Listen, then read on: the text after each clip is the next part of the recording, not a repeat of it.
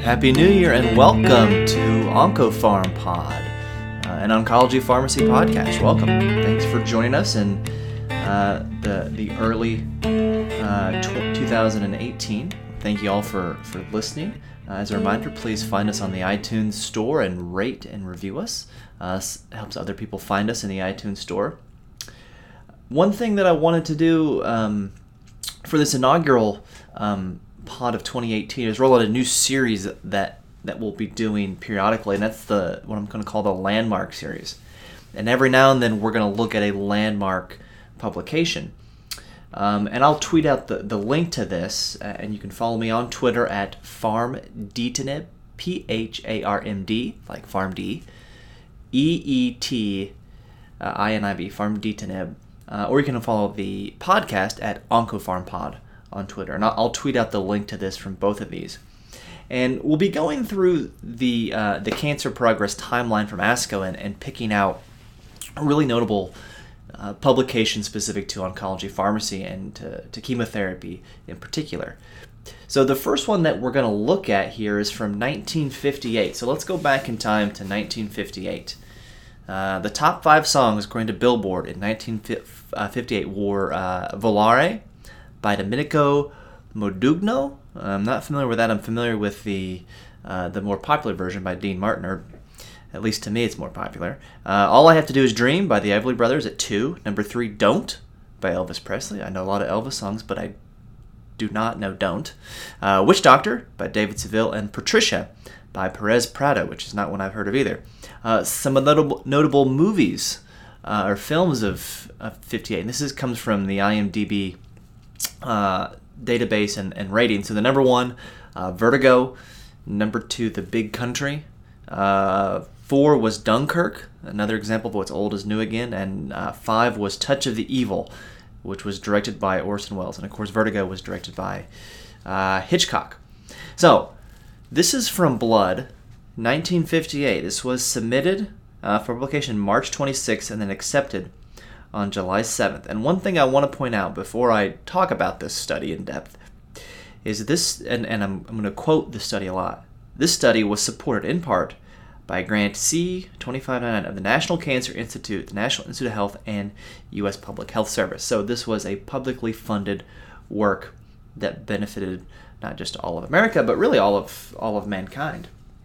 So this was published in Blood, 1958. The title: A Comparative Study of the two regimens of combination chemotherapy and acute leukemia, by Emil Frey III, James Holland, Marvin Schneiderman, Donald Pinkel, George Selkirk, Emil Freireich, Richard Silver, G. Leonard Gold, and William Regelson. Certainly Frey, Freireich, Pinkel are pretty notable names. The first sentence: since the introduction of the folic acid antagonist into clinical medicine, several other analogs, blah, blah, blah.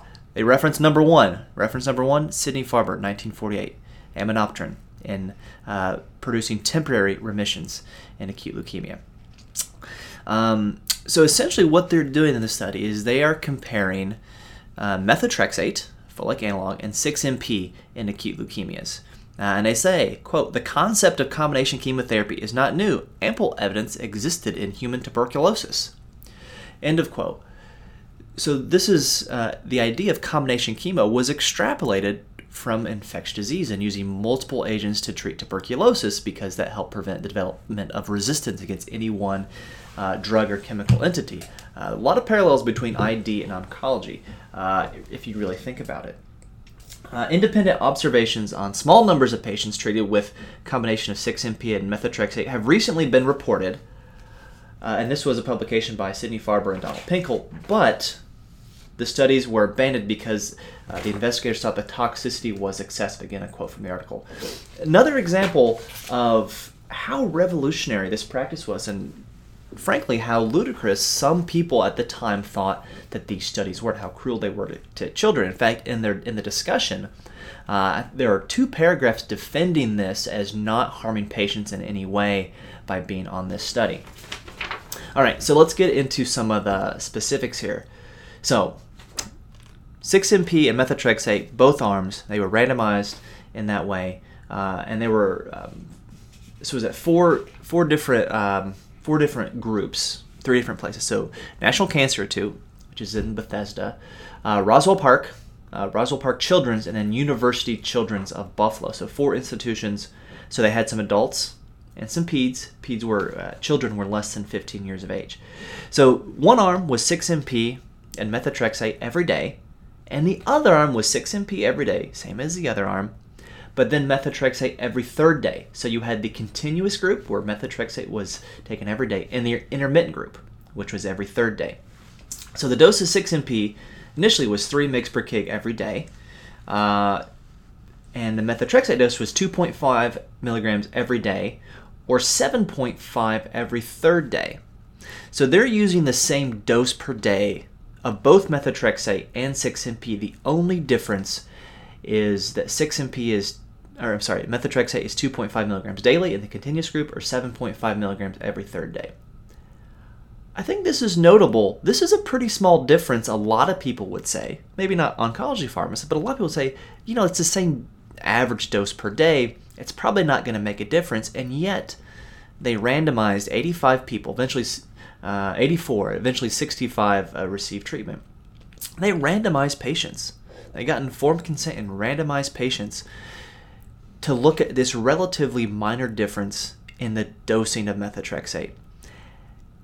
And then they went and did it again and again and again with lots of other agents and other doses, and that's why we do so well with acute leukemias today, and especially in children, is because of really studying these details in a randomized, controlled way. It's really remarkable. So anyway, they gave them these drugs until they had toxicity, and I won't get into the details of how that's defined, but if signs of toxicity had not appeared at 35 days, the dose of both drugs was doubled. Here's how the statistics section was described in 1958. We considered an event which could have occurred less than 1 in 20, parenthetically p equals 0.5, due to chance alone as significant. So same p-value of 0.05, but described a little more in a little more common sense way back in 1958. As I said, they enrolled 84 patients, but only 65 actually made it to protocol. And of those 19, they describe what happened, and I'll give you some of the highlights. 2 were excluded because of azotemia. So the idea of excluding non-fit patients is nothing old. So patients with renal failure were omitted. And then there were 5 consecutive patients who got enrolled in another study due to, quote, administrative misinterpretation.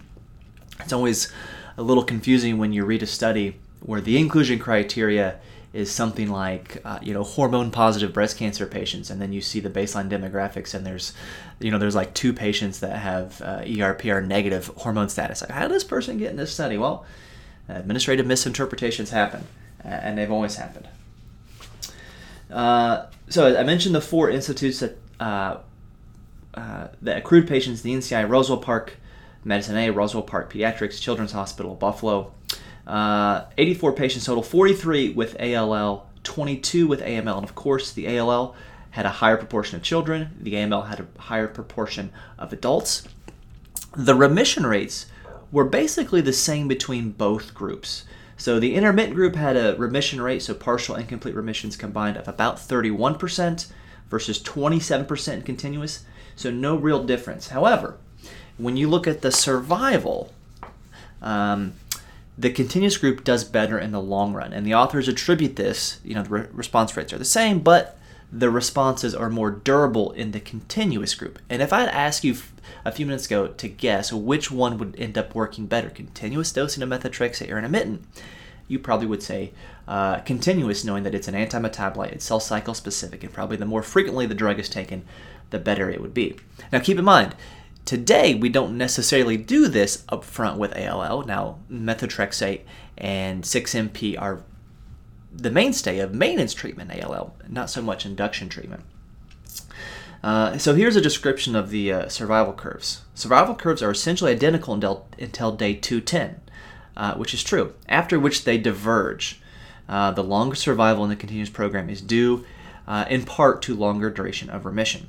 And you can see this if you look at this article, Figure 2, the survival curves are exactly the same after about 6 months, and then there starts to see a little plateau from the continuous group. In the intermittent group, everyone dies by day 360.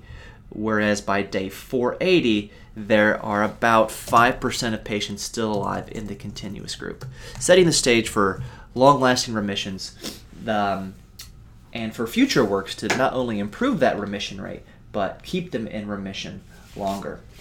Some other interesting things from this, quote, "It is apparent from this graph that children survive longer than adults, p less than 0.01.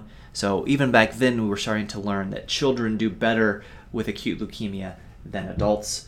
They did not find a difference between lymphocytic and myelocytic leukemia in this treatment overall, but when you look at it by break it out to adults, the adults with AML do a lot better, and by day 480, a little over 10% of them are still alive, whereas all the adults with ALL are dead.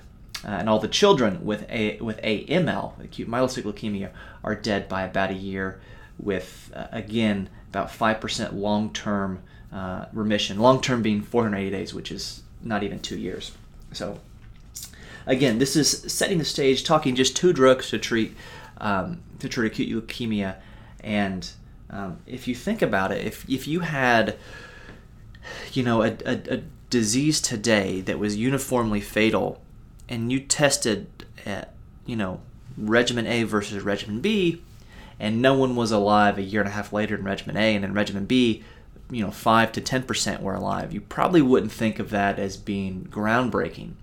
And yet it was at that time, because this was a uniformly fatal disease, and this was the first step. And these physicians really went on when people thought that it was not, in some cases, ethical to do what they were doing. Toxicity-wise, almost all have some kind of mucositis. Hemorrhage was really common infection. 17 patients died during the treatment period. 7 of those were due to Pseudomonas septicemia, as they quote in the study.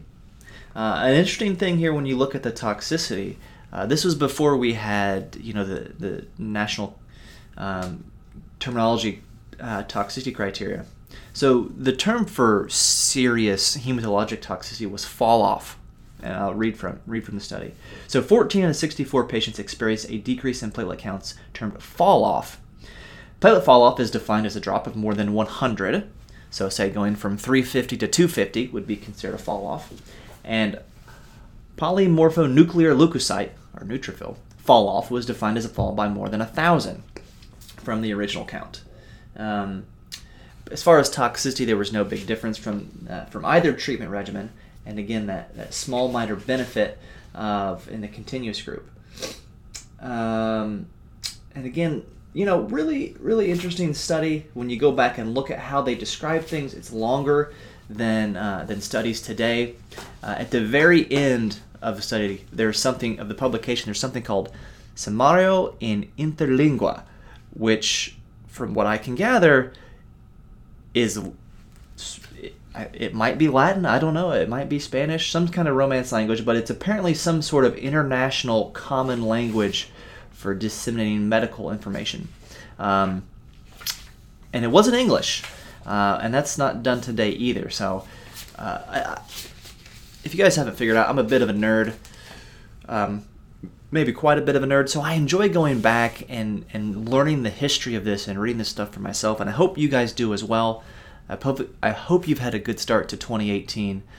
Don't forget to go rate and review us in the iTunes store. At me with your questions, or at me with ideas for future episodes, and look forward to talking to you more in 2018.